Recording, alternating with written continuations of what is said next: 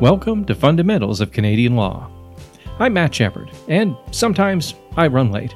Sometimes I'm punished for running late. Bad marks, library fines, all kinds of things. We've all been late for things, and most of us have been punished for it in one way or another. And that common life experience is our gateway into an amazing conversation about legal research with the creator of the Constitutional Law module in Law 201-701, Cherie Metcalf. Cherie is both an economist and a legal academic, and she's been looking into a kind of legendary legal study that examined the consequences of fines for lateness. The original study discovered something surprising, but when Cherie and her team looked at it, applying the principle of replication to a legendary piece of academic literature, the results were even more surprising. Legal research is fascinating stuff, and it really does affect all of our lives. Keep listening to find out how and why. This podcast is not legal advice and is being presented for informational purposes only. Fundamentals of Canadian Law is brought to you by the Queen's Certificate in Law, the only online certificate in law offered by a law faculty in Canada. You can find out more at takelaw.ca.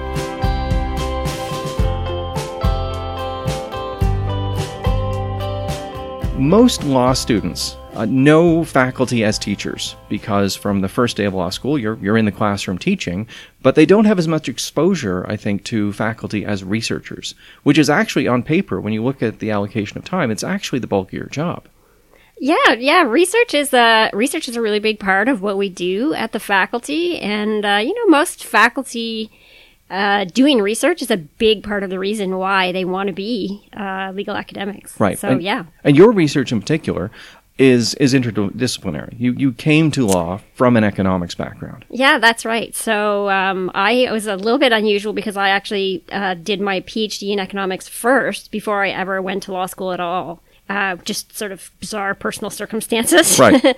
But I ended up doing both my JD and master's in law after having gone all the way through advanced training in economics. Right. And law and economics is a thing. Like this is sort of a sub-discipline of law, is the research into law and economics intersecting. Yeah. So using sort of economic tools and theory to understand how law works and how it influences the way individuals make choices, and to use the statistical tools that economists are familiar with to try and study problems about the law and how it works. This is a very common field of study in legal academia. It's probably, I would say, it's a little bit more prevalent in the United States, but even in Canada here, it's definitely a well-established research perspective in legal research. So I wanted to talk to you about what you're working on right now, because it's interesting for a number of reasons. First of all, it's just interesting, but second, it talks about how we validate prior research, and it also deals with something that has had. It's the study that this starts from is the kind of study that actually gets talked about and does have an influence in the end in sort of public opinion and policy making. So what project are you just wrapping up right now? Right. So this is one of the research projects that I'm working on, and I'm working on it with some other colleagues at other universities. But it is trying to see if we could replicate the results from this study that you mentioned, this very famous study by Yuri Nisi and Aldo Rusticini called "A Fine is a Price." So the initial study is really well known. It was a study that was going to investigate how fines work to deter sort of bad behavior. Right. And so this was what you referred to as a randomized field trial. Okay. So that means essentially they did it in daycares in Israel. So they had this sort of sample of 10 different daycares that they had chosen because they thought they were pretty similar. They were in similar areas. And then what they did was they sort of observed them for a period, and then they introduced a fine in some, but not all of them. And then they kept on observing. They were measuring, well, how many parents were late. And then they took the fine away and kept observing.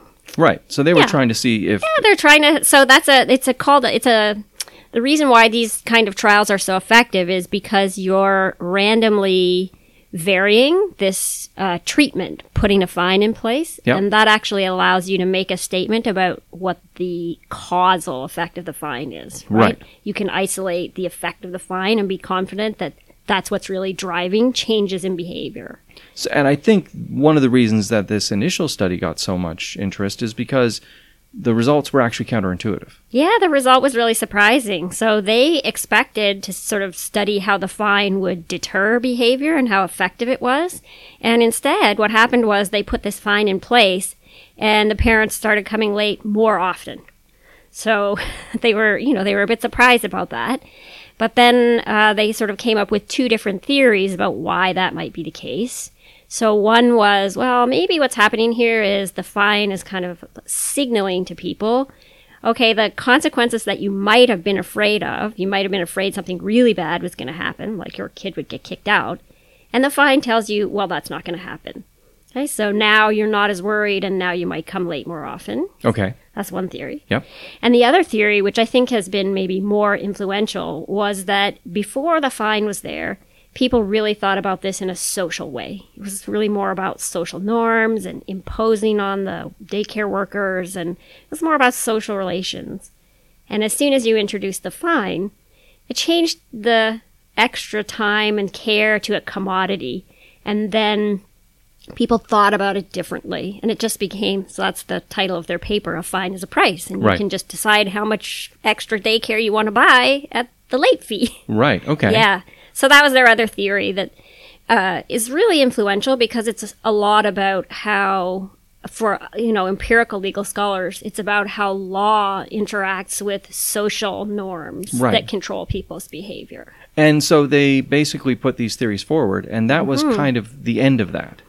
Yeah, there was a little bit of follow-up after, and, some people said, well, we think there's something a little, strange about this, and, they did some follow-up, But overall, that was sort of it. And the article has been really influential. It's been cited a ton. And, it's a really interesting and intuitive theory, right? Right. So I guess we'd start with your work. Mm-hmm. Why is replication important? So this is really related to sort of general questions about research in the social science, where people have started to question, well, how much weight should we put on the results, especially sort of surprising results from one or two studies? How confident can we be that we should really be putting a lot of weight on those? Right. And so part of this is people have tried to replicate influential studies, and, there's been a pretty mixed success rate, especially in sort of social psychology, but even in economics and other sort of social science disciplines. People have become a lot more interested in thinking about replication as a way to check and see, well, how much weight and how sort of robust are these results. Right. And I'm sort of familiar with the notion of replication from the hard sciences. Like someone says, hey, water boils at 100 degrees. Right. We should check that. And a few other people do it. Yep, absolutely. That's what's happening. It seems like you're in a more difficult space to replicate things because the conditions are going to be different. Yeah, I think, trying to figure out exactly how you would do sort of meaningful replication in social sciences, I think it can be a bit more challenging, and especially for sort of empirical legal scholars, because of the fact that, the way that law operates, it is sort of highly contextual. So, we have different laws, it's very hard to control sort of all the background factors that we think might be relevant, even if we're using something like an experimental design in a field trial. Right.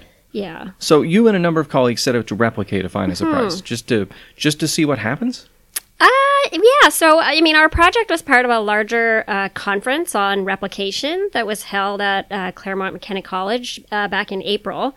And so all the papers at that conference were looking at replicating different studies in empirical legal studies. Right.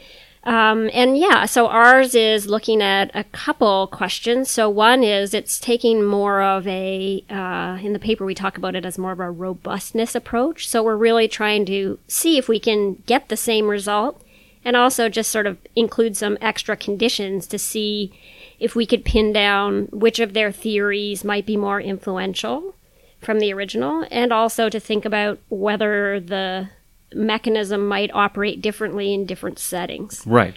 Yeah, and we're using a different, a slightly different methodology, so it's not a field trial. So it's also kind of looking to see, well, how robust is this to different kinds of common strategies people use in empirical legal studies. So the burning question is, what happened? Yeah, well, so for our study, we essentially use an experimental survey. So we sort of set this all up like you're at a daycare, and here's how it works, and, how late would you be, and, right? So, and then we introduce the fine. So, we kind of set it up so that it will mock the conditions in the original. And so we don't get the same result. We get the result that you would probably expect, in that when we introduce the fine, people say they would be less late. And when we take it away again, people go back to being sort of the same lateness that they originally said they would be. Okay. So Yeah. the intuitive response. So it's more the sort of, it's more the intuitive response, and also sort of maybe more the kind of rational choice story about how fines work. Right. So is this a result of, because you've changed a few things? Yeah, we changed a few things. So is there a kind of a real world to survey differential that makes a difference here? So, that's a really good question, right?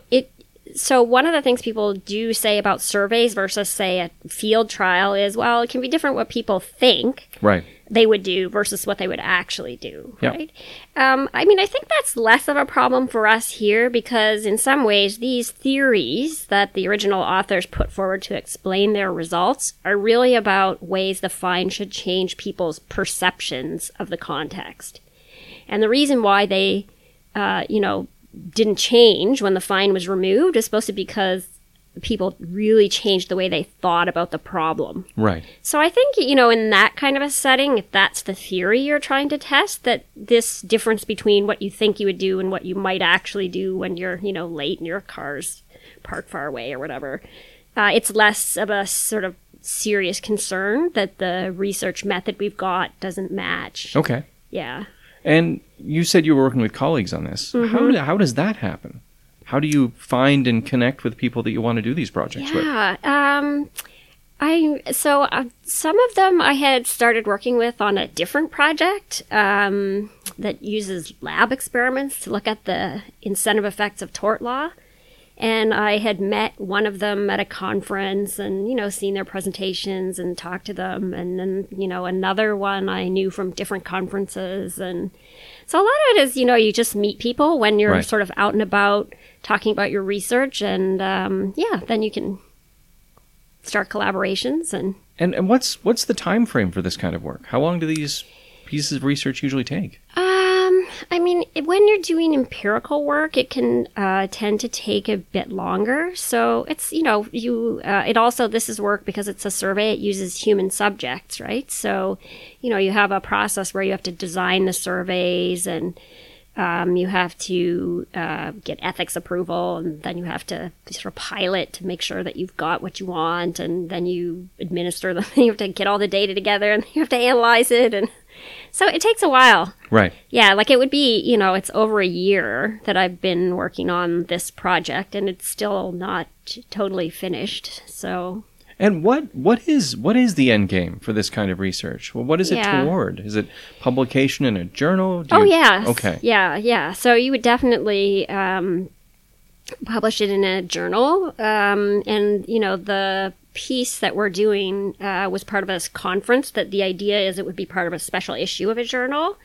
So yeah, for sure, we're hoping to publish the piece.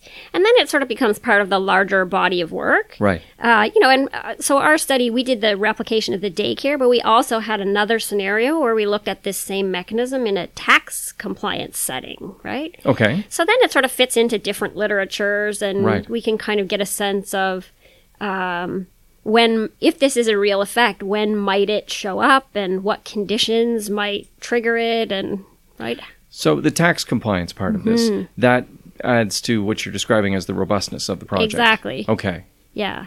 Yeah. So, for example, one of the things we were doing was trying to use our survey questions to see if we could figure out whether the fine operated by crowding out social norms or by just signaling consequences about enforcement. And it turns out that actually our results show that this was different across our two settings. So in the daycare setting, we did see some changes in the way people thought about the daycare workers that suggested, it did kind of crowd out people's concern about making them wait. Right. But in the tax setting, we didn't get any sort of crowding out about imposing on others or, undermining tax morale by sort of tax cheating. But we did see that people changed their perceptions in terms of their fear of consequences. Right. So, that kind of tells us it's important to think about what setting we're in. Yeah. Because these kinds of effects may work differently in different settings. And I guess this is the point where you can just sort of start theorizing of, I have a personal relationship with my daycare worker, but I don't have a personal relationship with an abstract tax person somewhere doing tax things. Yeah. But is that a sort of a danger of this kind of thing? Is that you can easily jump into why you think something's happening? I don't think it's necessarily a danger. I think, what's the sort of danger is when we take one or two studies and put too much weight on them and then build up a whole sort of theory based on one or two data points, right?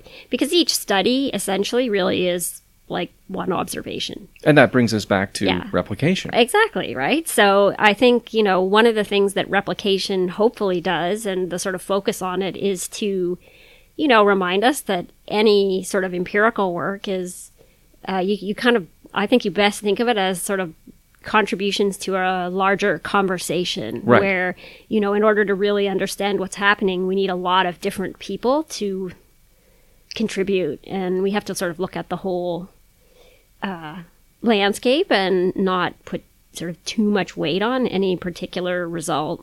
But maybe especially if it's surprising. How do you know when to stop? How do you know when to stop? Well, you never stop. Okay. That's the beauty of being a legal academic. Right.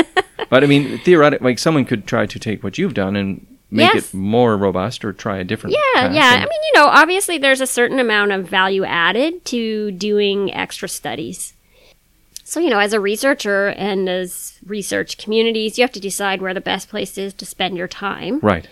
Finding tiny little improvements or things that don't change things a lot, that stops being worth spending a year on. Right. So I think, that's part of, once you get a sufficient body of knowledge built up and you think you have a fairly robust understanding of the way that some mechanism works in different settings and contexts, then you can move on and look at something else. But in the research community, is your getting different results from the original study kind of a signal that we need to do more research?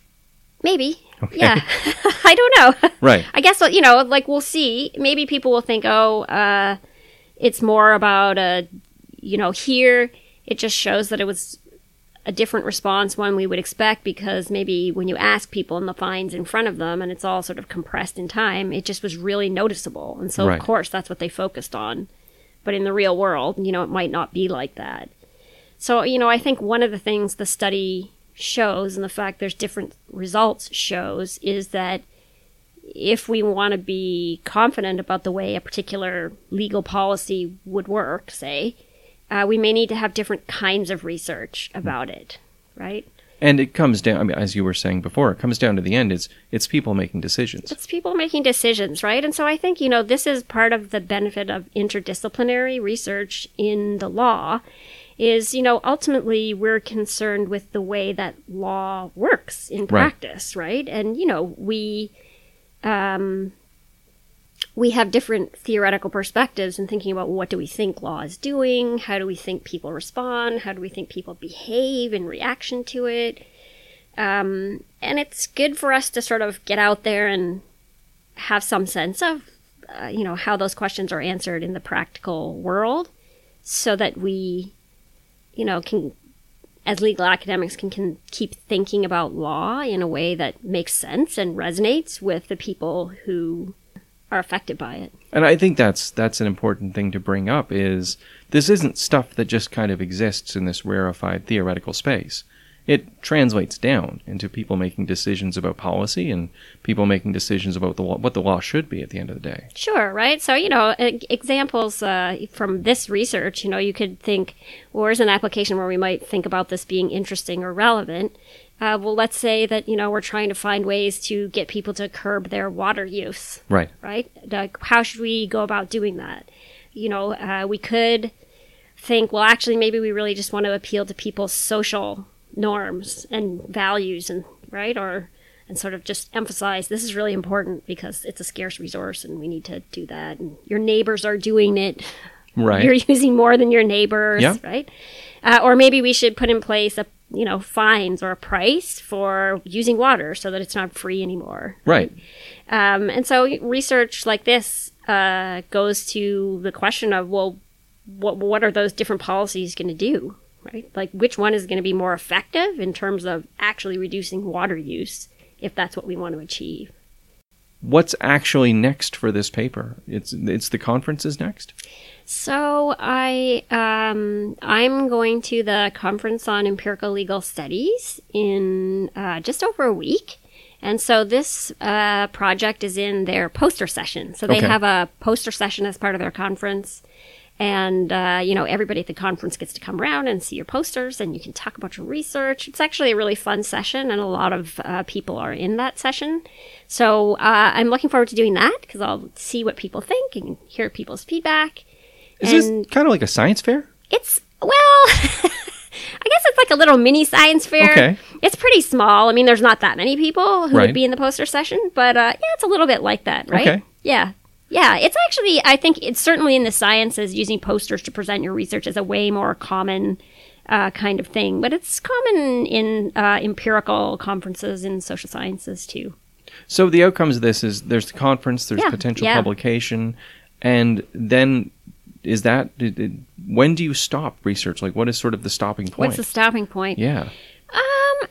Sometimes you can think about extending beyond the settings that you're doing, or, so ways you could think about extending this project could be to think about, is it sort of interesting enough that we should maybe try doing a field trial, right? So going beyond this methodology to see, okay, well, is it actually something about the survey approach we used here that explains the fact we got a different result? What would happen if we did it in a different setting?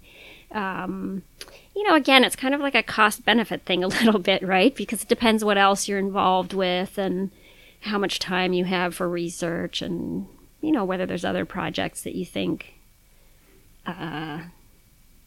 it's more beneficial to start something new in terms of doing it yourself as opposed to, working on the extra refinement or something that's just an extension of other research you've already done.